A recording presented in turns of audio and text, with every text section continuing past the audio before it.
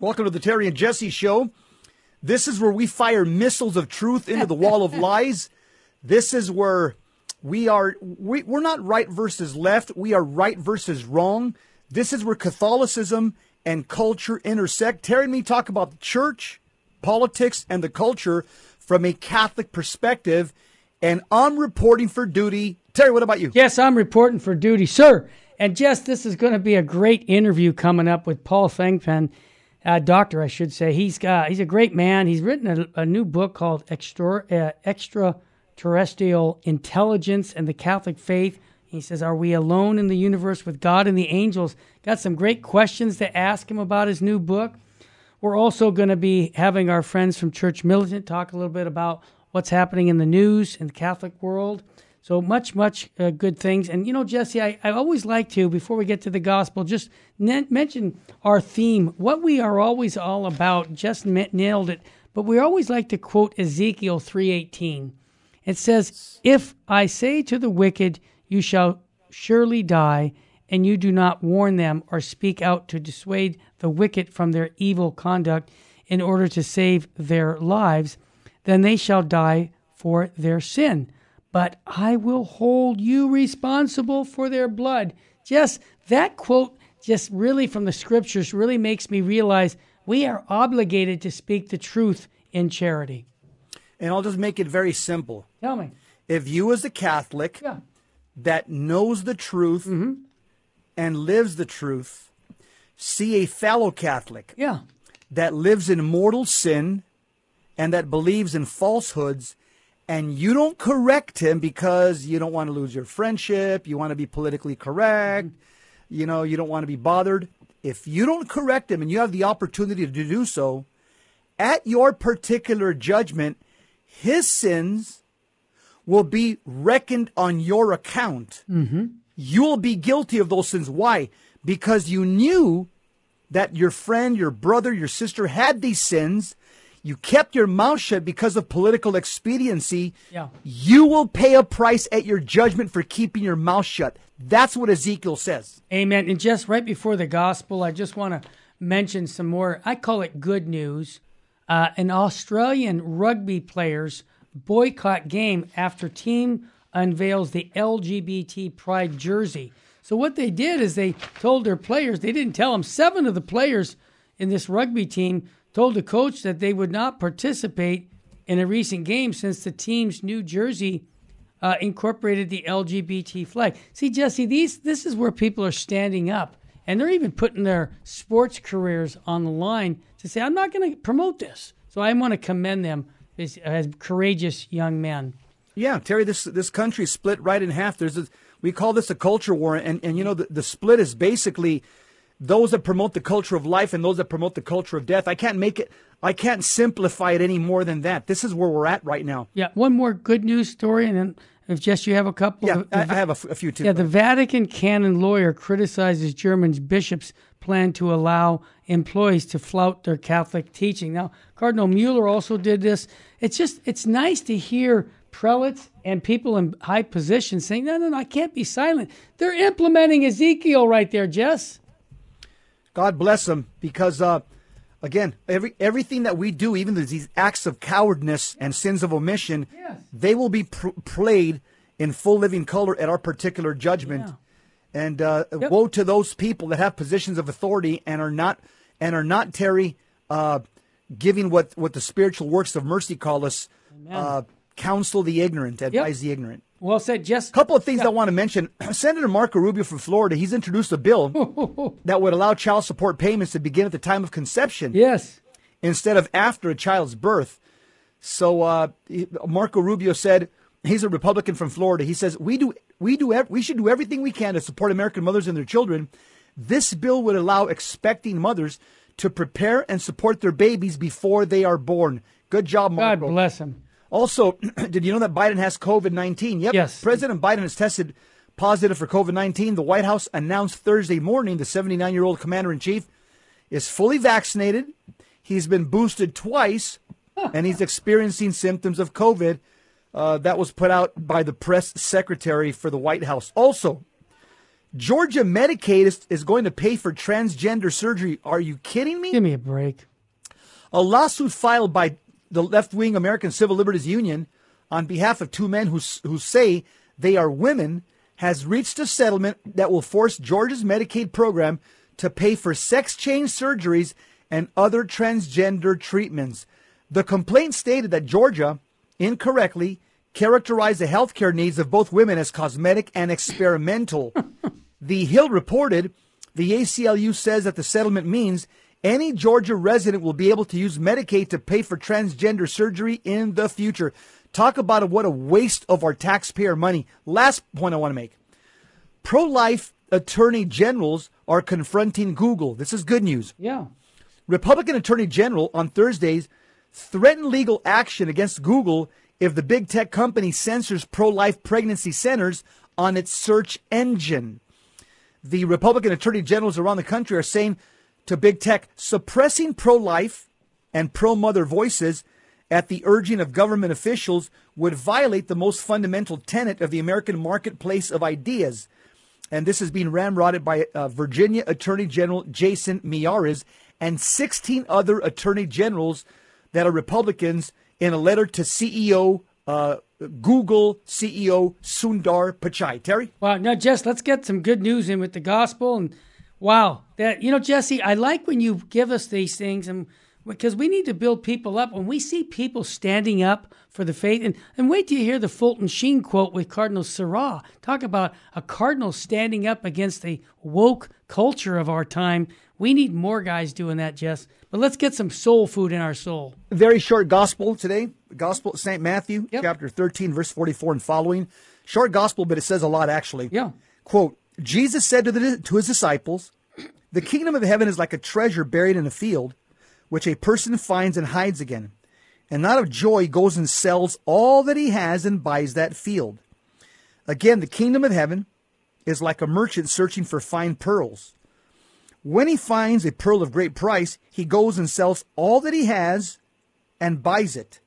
The gospel of the Lord. Praise to you, Lord Jesus Christ. So who is this priceless treasure? St. Augustine basically told us, alluded. He said, our hearts are restless until they rest in thee. The priceless treasure that we're looking for, the pearl of great price, is Jesus Christ himself. It's discovering his overwhelming love, his mercy for us. And it's also discovering his church. It's a package deal. You can't separate them. One doesn't come without the other. This is when you discover Jesus Christ and his bride, the church. This is truly the priceless treasure that every single man is searching for, even though they don't realize it.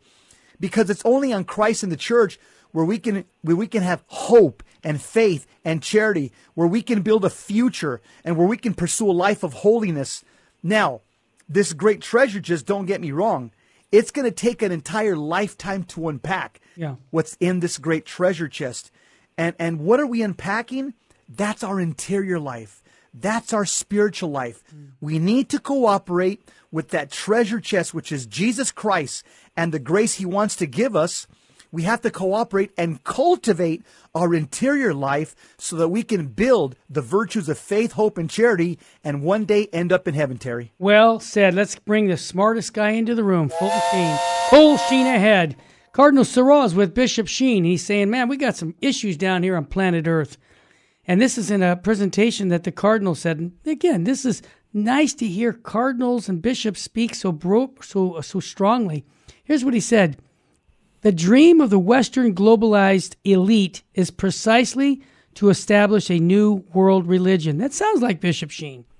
He says, for this little group, this was last week he said this, for this little group, the ancient religions, and in particular the Catholic Church, must be transformed or die. Jesse, he's calling out the woke culture. He's calling out this group of people who are trying to infiltrate the church and change the church's teachings. And I believe that Cardinal Sarah is a very bold man and courageous to speak at a conference and say just what he said. Terry, well, by the way, the Cardinal, he was also canceled very shortly after Pope Francis took That's true. He was in charge of the liturgy, man. Yeah, and he was, no, wasn't he? He was in charge of the Congregation for the Doctrine of the Faith. The liturgy was Cardinal Sarah. That's who I'm quoting, Cardinal Sarah. Oh, shoot. I thought you were quoting Cardinal. Yeah, no, it's Cardinal Sarah. Okay. God love him, man. But Jesse, the point I'm making is more of these leaders in our church, Cardinal Mueller and others, are coming out and speaking out. That's what I thought maybe you're thinking of. Yeah. But all these guys, we need more of that to inspire us lay people to say, wow, look, they can do it. They're imitating because Jesus Christ did the exact same thing in his time. Terry, I think it works both ways. I think these bold clergy inspire us, but I think lay people inspire them to speak out as well. So I think there's a synergistic relationship between a symbiotic relationship. Yeah. When they hear us speak in our podcasts and radios, they're saying, wow, we need to do the same thing. When we hear them speak, it just emboldens us as well. I've had several bishops tell me that, what you just said. And I know, Jesse, in one particular time, you were speaking on Humanae Vitae, and the bishop was in the back room and came up to you and said, oh, man, you got guts to say what you just said, young man. And this is when you were younger, okay? You weren't. The point I'm making is... I wasn't an old man yet. No, we inspire each other. That's what you're saying, Jess. Right? Iron sharpens iron, and one man sharpens another. Before we expire. You're listening to the Terry and Jesse Show on Virgin Most Powerful. When we come back, Paul Thigpen will be interviewed regarding his new book on extraterrestrial intelligence and the Catholic faith. Stay with us, family. Welcome back to the Terry and Jesse Show.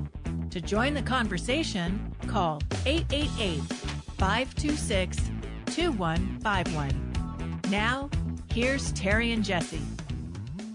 The Terry and Jesse Show. Hey, we'd like to welcome Dr. Paul Thigpen, a convert to the Catholic faith, best-selling author. And boy, oh boy, did he write a book which is timely right now, because everybody's talking about extraterrestrials, our government, the Clintons, NASA. Dr. Paul Thigpen, welcome to the Terry and Jesse Show. Great to be here. Thank you for the invitation. Hey, Dr. Paul, by the way, I want to compliment you on your other book. I have it right here, right in front of me. Yeah. Your book is called Manual of Spiritual Warfare. Classic. Yeah. Well, very basic. It's anybody can understand it. You wrote it for the common Joe, but it's very, very It is well documented with scripture, with the saints. I just want to tip my hat off to you for that book. I think you've provided a great service to Holy Mother Church. That's very kind of you. Thank you. Thank you. So the title of the book is called Extraterrestrial Intelligence. I'm thinking about the movie E.T. and the Catholic Faith. Are we alone in the universe with God and the angels? Boy, oh boy, talk about jumping into controversy. God bless you for doing this. This is a rather unusual topic for a Catholic author. You know, you're a theologian, and you've written many books about theology, scripture, church history, the saints, Catholic apologetics. You even wrote a book on spiritual warfare. But what led you to write a book about extraterrestrial intelligence? Well, that's a great question. First of all, you have to say that in some ways, this topic actually does touch on all those other topics. It touches on theology, on Catholic apologetics, on church history, even spiritual warfare. So it may seem kind of out of the blue for me, but so many things I've written about in the past kind of led up to this. But more importantly, since the time I was a young person, I've been interested in UFOs. Now, I have to say the book is not about UFOs. I have an appendix at the end of what I think about that, but it's a different issue.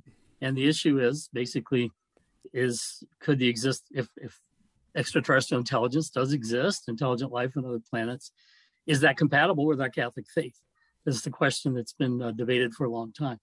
So when I became a Christian, first of all, I was an atheist as a teenager. When I became a Christian at the age of 18, because I'd always been interested in the possibility of extraterrestrial intelligence, I began to think about it and say, okay, in light of what I know now about God and creation and Jesus Christ, how does my faith shine light on that? Then some years later, 28 years ago, I became Catholic and in the fullness of the Catholic faith. And still dealing with those questions, although now I could say, all right, in addition to scripture, I've got magisterial teaching, I've got the writings of saints and doctors and fathers of the church, all these other things that can help me to put all this in its place to understand what the church teaches or has refrained from teaching about it. And as you mentioned, it's been a hot topic lately, and has been actually for the last couple of years. It's been growing more because of some of the things that were that the New York Times published about some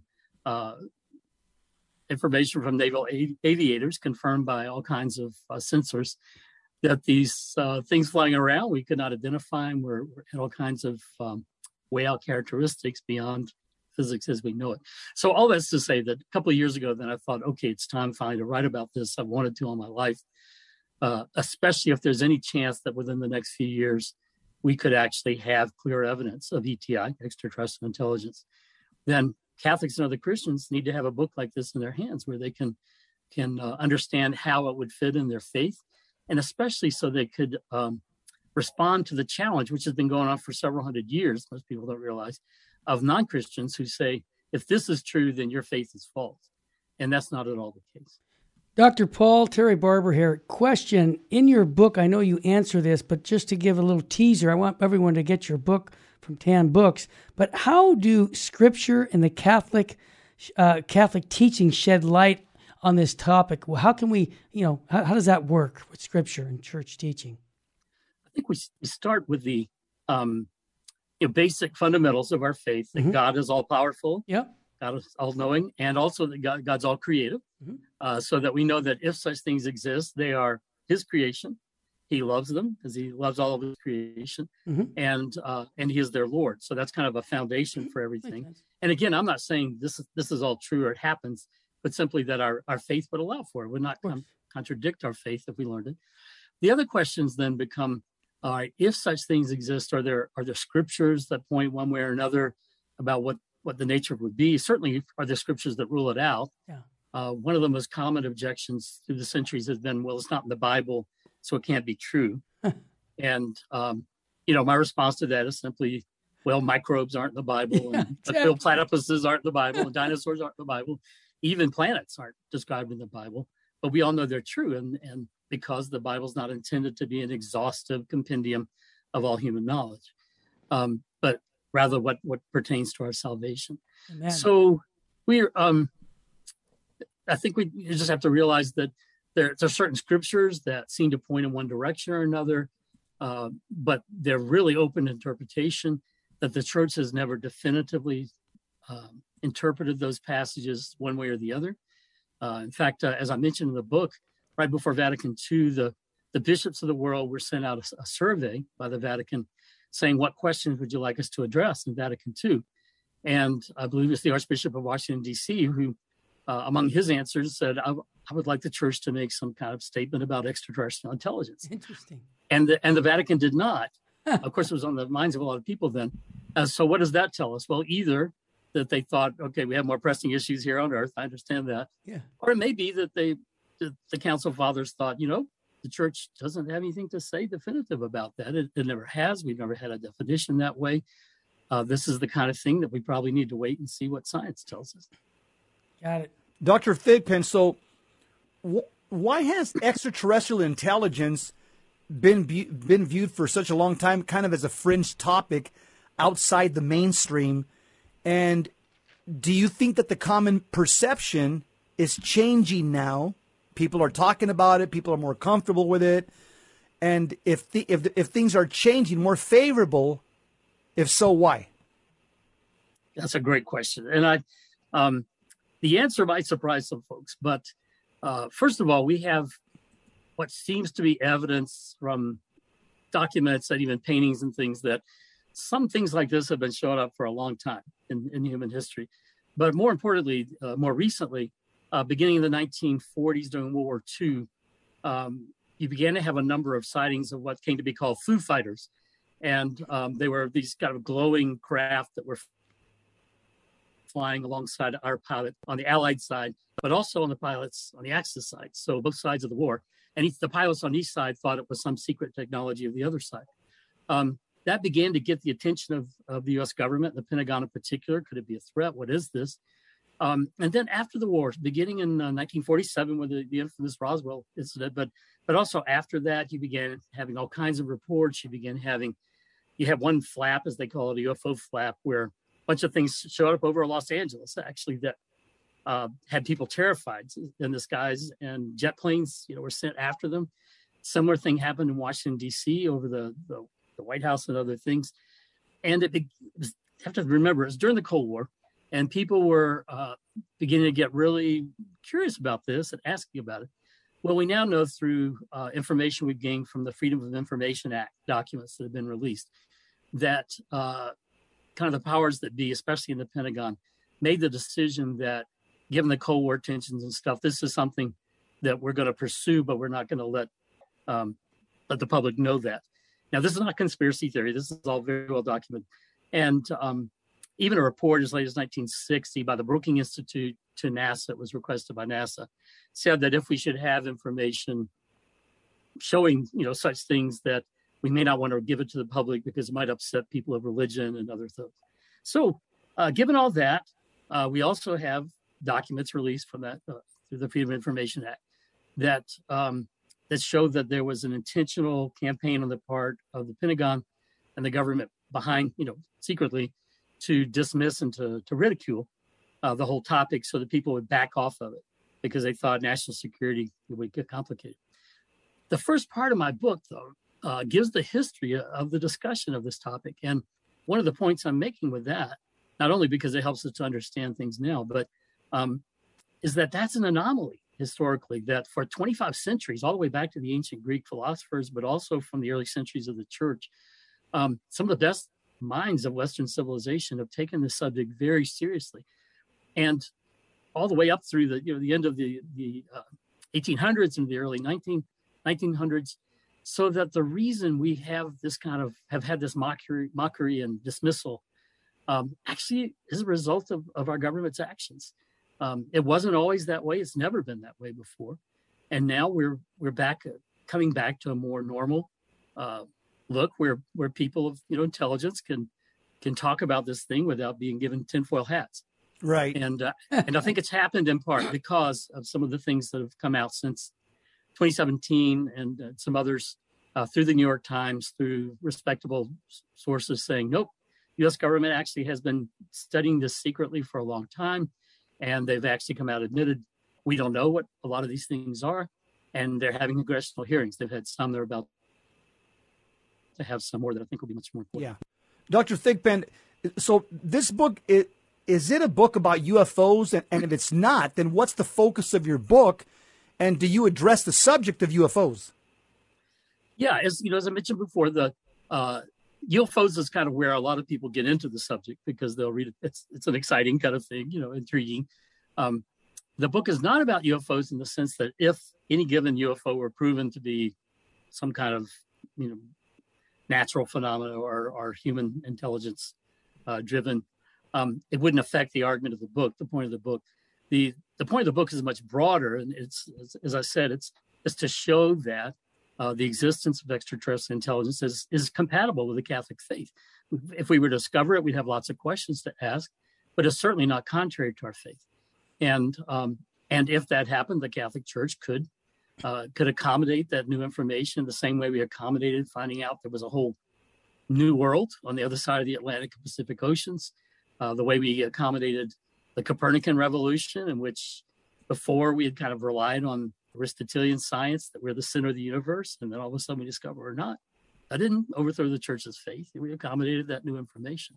Yeah, so you answered my next question. Yeah, that's it. Yeah, this would not undermine, if we discovered extraterrestrial life out there, it would not undermine the Christian faith at all, right? That's right. I mean, there's some people who would claim that it would, and these are folks, the adversaries of the faith that the church has had for a long time. So you may remember the name Thomas Paine. Oh, yeah. He wrote the booklet Age of Reason during the American Revolution. Mm-hmm. He was British, but he was supporting the revolution, a very influential man in his day. And in his writings, he took extensive time to try to make the claim that, first of all, he believed in extraterrestrial intelligence, as most of the intelligentsia of his day did and have before. But then he wanted to claim, and this disproves your faith. This disproves the Catholic faith, the Christian faith in general. Then you have other folks who kind of maybe from a New Age perspective, to say, yeah, these folks exist and they're our space brothers, and they're going to teach us the true religion because yours is wrong. I can jump in. We got to take a quick break. We're here with Dr. Paul Thigpen talking about his new book from Tan Books. You want to go to tanbook.com, get any book by this man, and you'll love it. Stay with us, family. We'll be right back. Welcome back to the Terry and Jesse Show. To join the conversation, call 888-526-2151. Now, here's Terry and Jesse. Terry and Jesse Show. We're here with Dr. Paul Thigpen, talking about his exciting book, Extraterrestrial Intelligence and the Catholic Faith. So, Dr. Thigpen, have any of the saints had anything to say about the existence of ETs, extraterrestrial intelligence? Yeah, this is so interesting. First of all, I should say that some of the saints of ancient times in the Middle Ages have things to say to help us understand the issue. They didn't, again, largely the scientific worldview of the West was Platonic, from Plato and from Aristotle, the Greek pagan philosophers who thought the earth was the center of the universe and therefore there wasn't any kind of intelligent life out there. Although St. Thomas did allow for the possibility that the stars were actually alive, that they were animated. In which case you could technically say that, he thought that we could have ETI that way. But I think we just lost the doctor for a second. Let's see if we can get him back. Jess, more importantly, in more recent times, we have some. Are we back on with him? That sounds like it from here. All right. Yeah. Go ahead, Dr. Paul. Okay. I'm sorry. Sorry about that. I live way out in the mountains, and sometimes my connection's a little no problem. So the Padre Pio, St. Pio Pietrelcina, once in an interview, this has been recorded, someone asked him, what do you think? Well, let me just read it for you. Yeah, that's a great quote. Yeah. Yep. Yeah. Okay. So here's the question. I think I better get my other eyes on.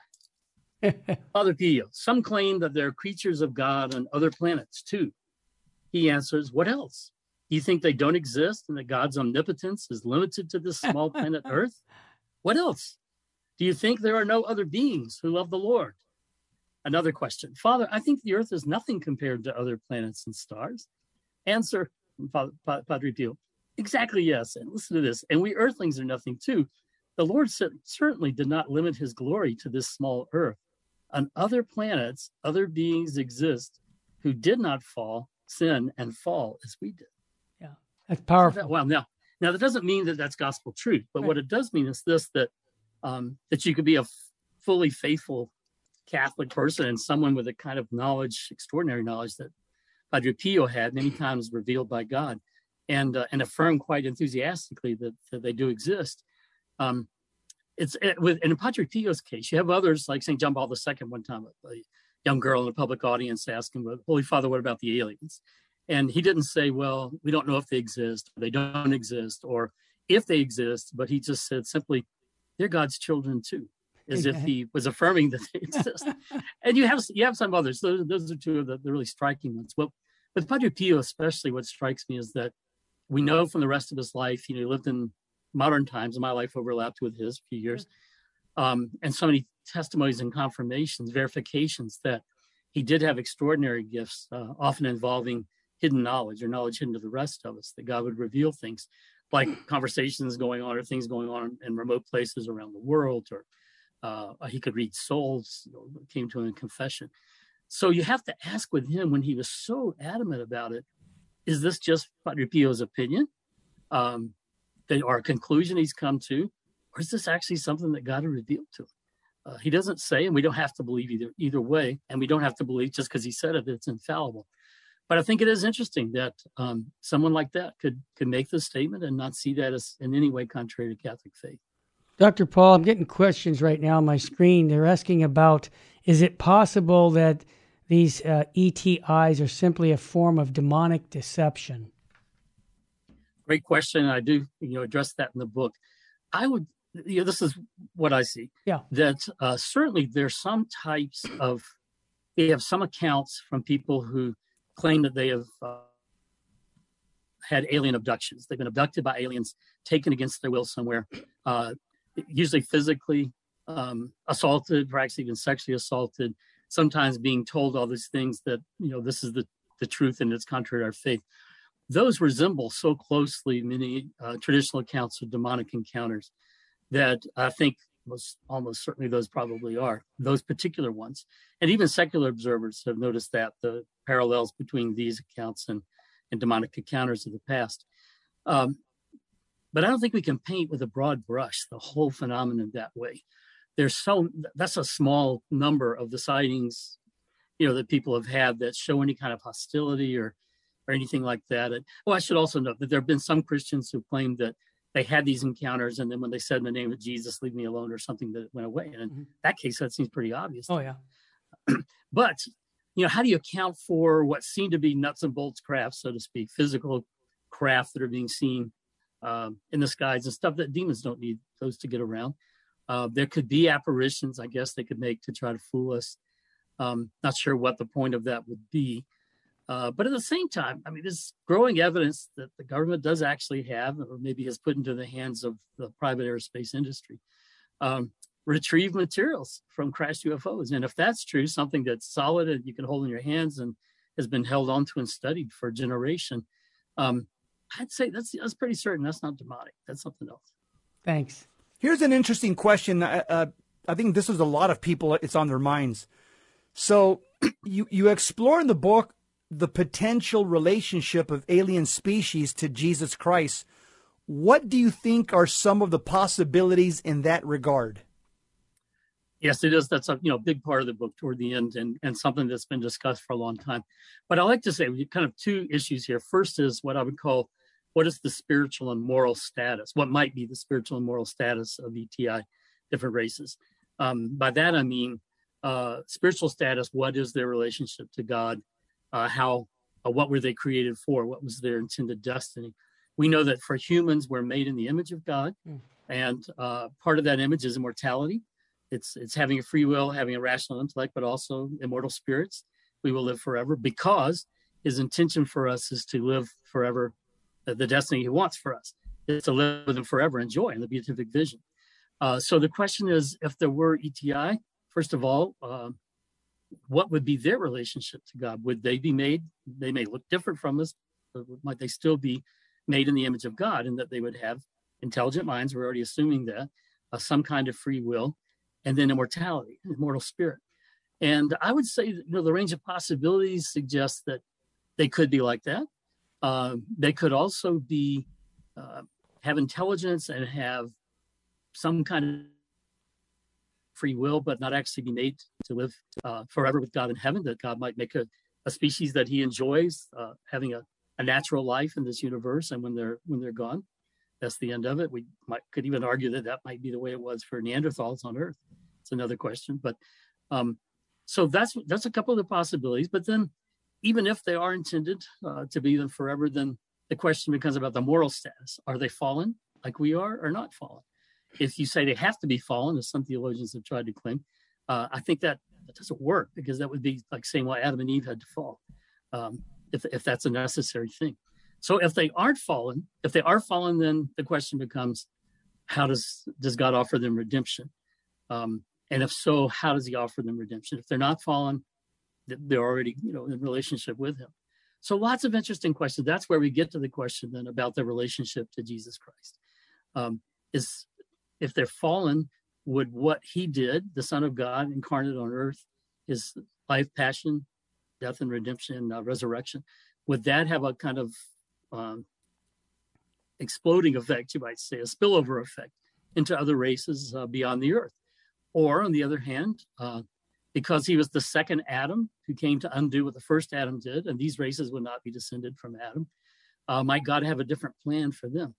In case like that, St. Thomas Aquinas does help us to see some things that, so for instance, he says that even though God chose to have the incarnation on earth as his plan of redemption, he could have done it otherwise. Mm-hmm. So I think, we can take the implication from that. He could do it otherwise for other species. And you have to get in the book to get into the details, but there are all kinds of, if you look at ancient heresies and the way the church responded to those, you get into all kinds of interesting questions about how that might work. The other possibility is, could he have been incarnate on another planet? And I think that probably, would shake some people a little bit. But you have to understand, again, based on the church's ancient teaching, that it doesn't mean that he kind of grabbed a man on earth, Jesus, and then he would grab a man or a being on another planet, become incarnate, and they would somehow be rivals or different, saviors. You have to understand the church teaches that when God became man on earth, he did not choose a man. He took on everything that is human in our nature to himself, so it became his own. So if he were to do something similar on another planet, it would not be a different Lord or Savior. It would not be a different Son of God, Word of God. It would be the same Lord, Savior, second person of the Trinity, but taking to himself another nature. And St. Thomas Aquinas actually said with regard to humanity that, God could do that too. He could take on a second nature. Now, he didn't say he had. He said in earth, it's only one. But he could have, because he's God. We only have another minute left, Jess. I just had a quick question. We always talk about how Jesus Christ redeemed all of creation. How would that apply outside of planet Earth? Because I would assume you're going to say that, yes, Jesus redeemed all of creation. Is that a fair statement, Doc? I'm sorry, but your voice froze up on my I'm sorry. Can you repeat the question? My question is regarding, we only have a little minute here, but about Jesus Christ redeeming all of creation, that he is the Redeemer. So no matter what, if we do have these extra ET people, it's Jesus Christ redeeming them also. Is that a fair statement? Yes, and again, we have to understand that Jesus Christ is the eternal second person of the Trinity. Amen. So even if he did it on another planet by taking on another, it'd still be the same Jesus Christ who is Lord of all and Savior of all. I wanted to hear that. I had another comment. Yes? Yep. The last thing is a lot of people, again, they believe that this is a dangerous topic for Catholics. They say, hey, avoid this topic altogether. I know. it could lead you away from God. Nope. In 1 minute, how would you respond to that claim? I would say that this topic has led me closer to God. It has pressed me to go more deeply into all kinds of theological issues, to think more deeply about the greatness of God, the creativity, the love, all those other things. I agree that you have to be careful. There are a lot of folks who don't have faith who have used this as a path into all kinds of weirdness, to put it simply. But if you're careful, and I'll encourage you, read the book, my book. Amen. It'll help you kind of as a good thing, because if things should come out in the next year or so and we find out as a scientific reality that it's there, Catholics need to be able to think about it in light of it. Thank you so much, Paul Thinkman. We'll be back with more on the Terry and Jesse Show. Welcome back to the Terry and Jesse Show.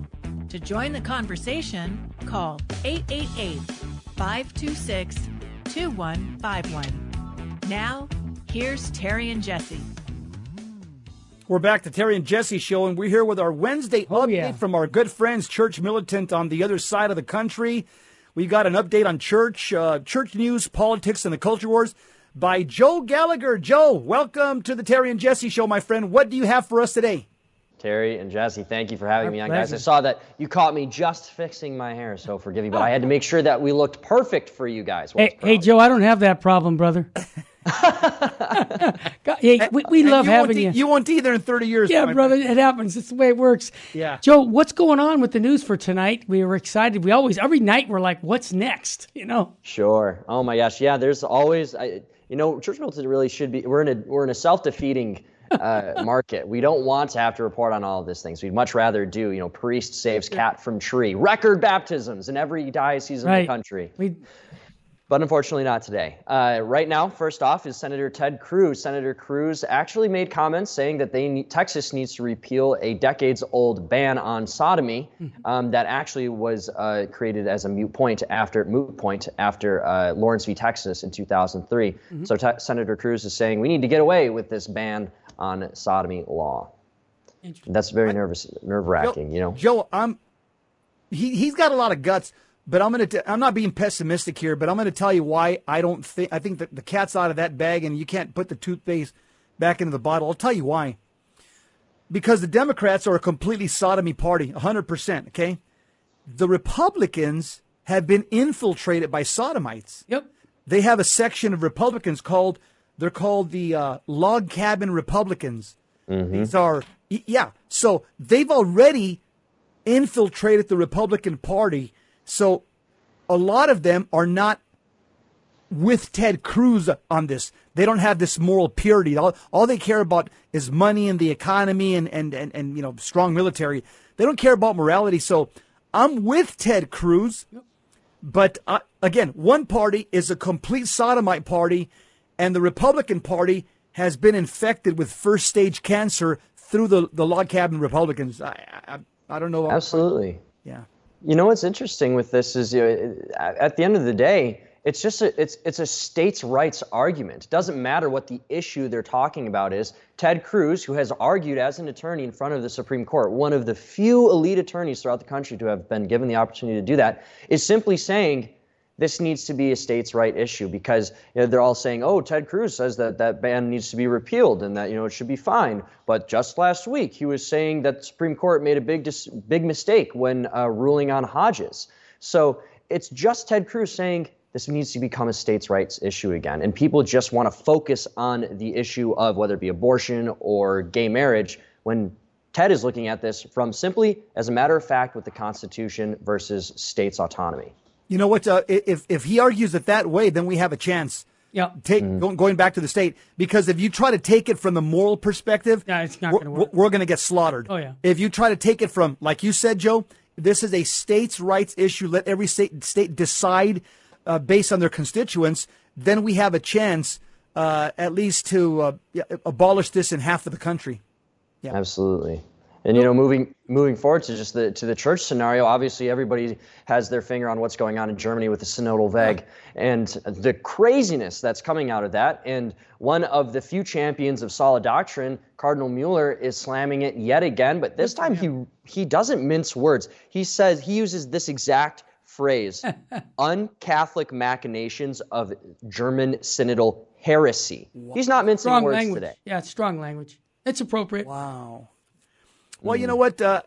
He's got nothing to lose. I mean, think about it. He's been fired from the position for the prefect for the Congregation of the Doctrine of the Faith. At this point, I mean, his exit interview. He's not a young man. His exit interview is right around the corner. If I were him, I would be pulling an Ezekiel 3:18. Where Ezekiel the prophet tells us, hey, if you see somebody out in sin, you better tell him about his sin. If you don't tell him, his blood's going to be upon your soul at your judgment. And I think Cardinal Mueller, he feels that Ezekiel 3:18 pressure. He's saying, you know what? I'm an old man. I've got nothing to lose. My country's going off the rails. My exit interview with Jesus Christ is right around the corner. It's time to fire missiles of truth to this wall of lies. And Joe, just a quick note: when you mentioned Cardinal Mueller, I think of also another great cardinal. It seems like they're starting to speak up. Cardinal Sarah says this in a talk last week. The dream of the Western globalist elite is precisely to establish a new world religion. For this little group, the ancient religions, and in particular the Catholic Church, must be transformed or die.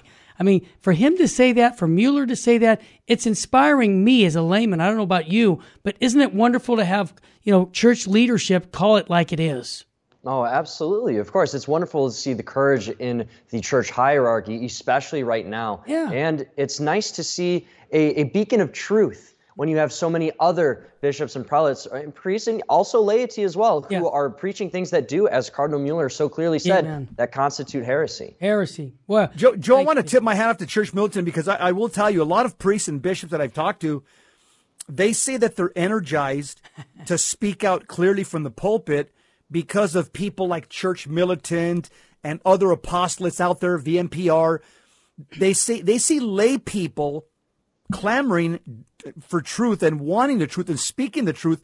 This also energizes our prelates, just like they energize us when we hear a Cardinal Mueller, Cardinal Sarah, Bishop Strickland, and we wake up the next morning, we say, yeah, man, we got some good people on the fight with us. So I think it just works both ways. Iron sharpens iron. They sharpen us up when they speak moral truth and moral clarity, but we also encourage them by our apostolates that are out there, again, trying to fire missiles of truth to this wall of lies.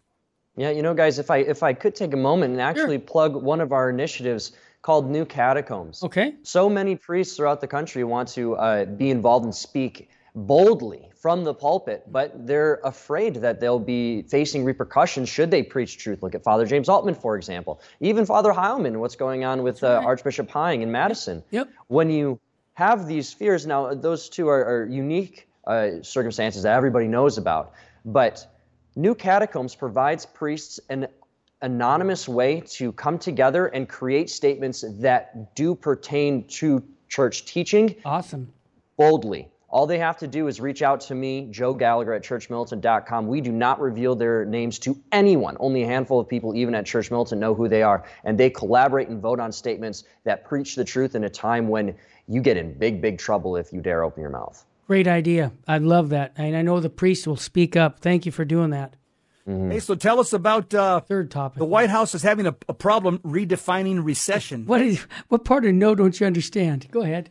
Absolutely. Well, first, as we all know, the definition of a recession is 2 negative quarters of growth for the GDP. Yep. So that's it. Plain and simple. That's textbook. You open up the dictionary, you read it, and then you close it. Yeah. Is that what's happening? Yeah, it's what's looking like it's happening. And not only that, the second quarter was worse than the first. But when you look at Treasury Secretary Janet Yellen making these comments of, well, we're just slowing down, and this is happening throughout the world. We're just trying our best to stop inflation. Janet Yellen said one thing that was the red flag, the bingo, when watching one of her recent interviews. Yeah. She said, I'm not saying we will definitely avoid a recession, ... Okay, well, there it is. At least she's just not lying through her teeth. You can try and say, well, the definition doesn't apply. You can try and pull a German bishop and say that. But at the end of the day, we know what the definition is. The proof is in the pudding, and this is where we're heading. And it's almost terrifying that there actually might be people out there. I mean, I'm not a professional economist, but I don't have to be one. I'm not a biologist, but I know what a woman is. And the same thing's happening here. It's evidence. And for them to try and act like that's not the case instead of embrace it and say, okay, we need to fix this, that's just a problem. Yeah, well said. Joe, what about, tell us about your conference coming up, brother? That's right. I'm going to be there for it, and I want people to be there too. So tell us more about it. Oh, the Call to Action Convention. Yes, we're really excited to have you on, Terry. That's going to be awesome. On the evangelization panel, right. The Call to Action Convention is August 19th, August 20th, and August 21st. It's all day Saturday, all day Sunday, the 20th and 21st. In Detroit, right across the hall from where the election theft happened in Detroit at the TCF Center, now the Huntington Place. We will be giving Catholics the tools, the granular nitty-ditty details of what they need to do to affect change in the culture and in the church. So often we walk away from conferences or conventions and speeches feeling really emboldened, but then you step out into the world and you don't know what to do next. That thing that people are missing when they leave those events, Church Militant will give them on this convention. Awesome. And how can they sign up for it, Joe?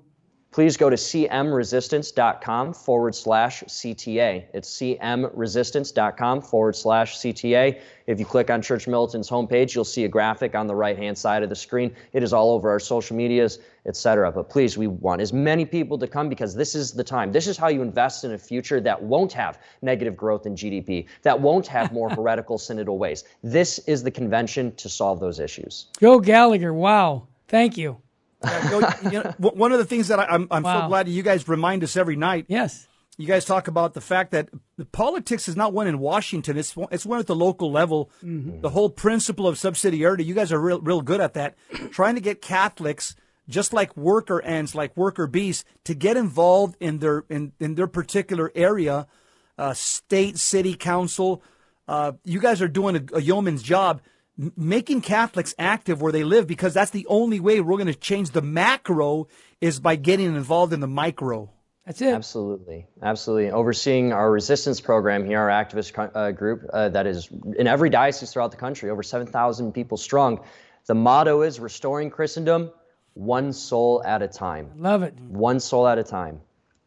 Well, keep doing what you're doing, brother, and we'll look forward to having you on next week.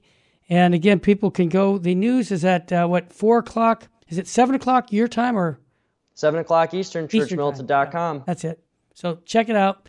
And thanks again, Joe Gallagher, for joining us here on the Terry and Jesse Show. Oh, it was a pleasure, guys. Thanks. God bless you, Jess. I don't know about you, brother, but every time I hear Joe speak, and they motivate me. These guys are motivating. And you know what I like about it? He's a young man. Okay, they're all a bunch of youngsters. I know that, Jesse. As old guys looking at him, I'm going, "Hey, this is very refreshing to see young minds out there." Yeah. Absolutely, Terry. These guys, Church Militant is planning for a 100-year war.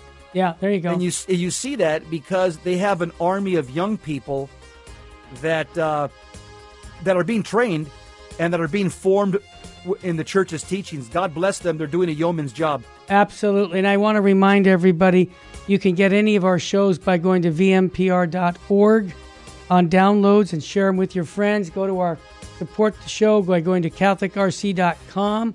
Check out our YouTube channel, Full Sheen Ahead. And Jesse, what state should we be living in, brother, to end the show? Let's live in a state of grace. Don't live in a state of mortal sin. We're called to be great saints. Don't miss the opportunity. And don't forget Our Lady of Fatima. We're having our first Saturday devotion coming up. And she said it. She said souls are going to hell because no one's there to pray and make sacrifices. Join the team. Get your rosary out. Make the sacrifices for sinners. You can do it if you're 5 years old. You can do it if you're 105.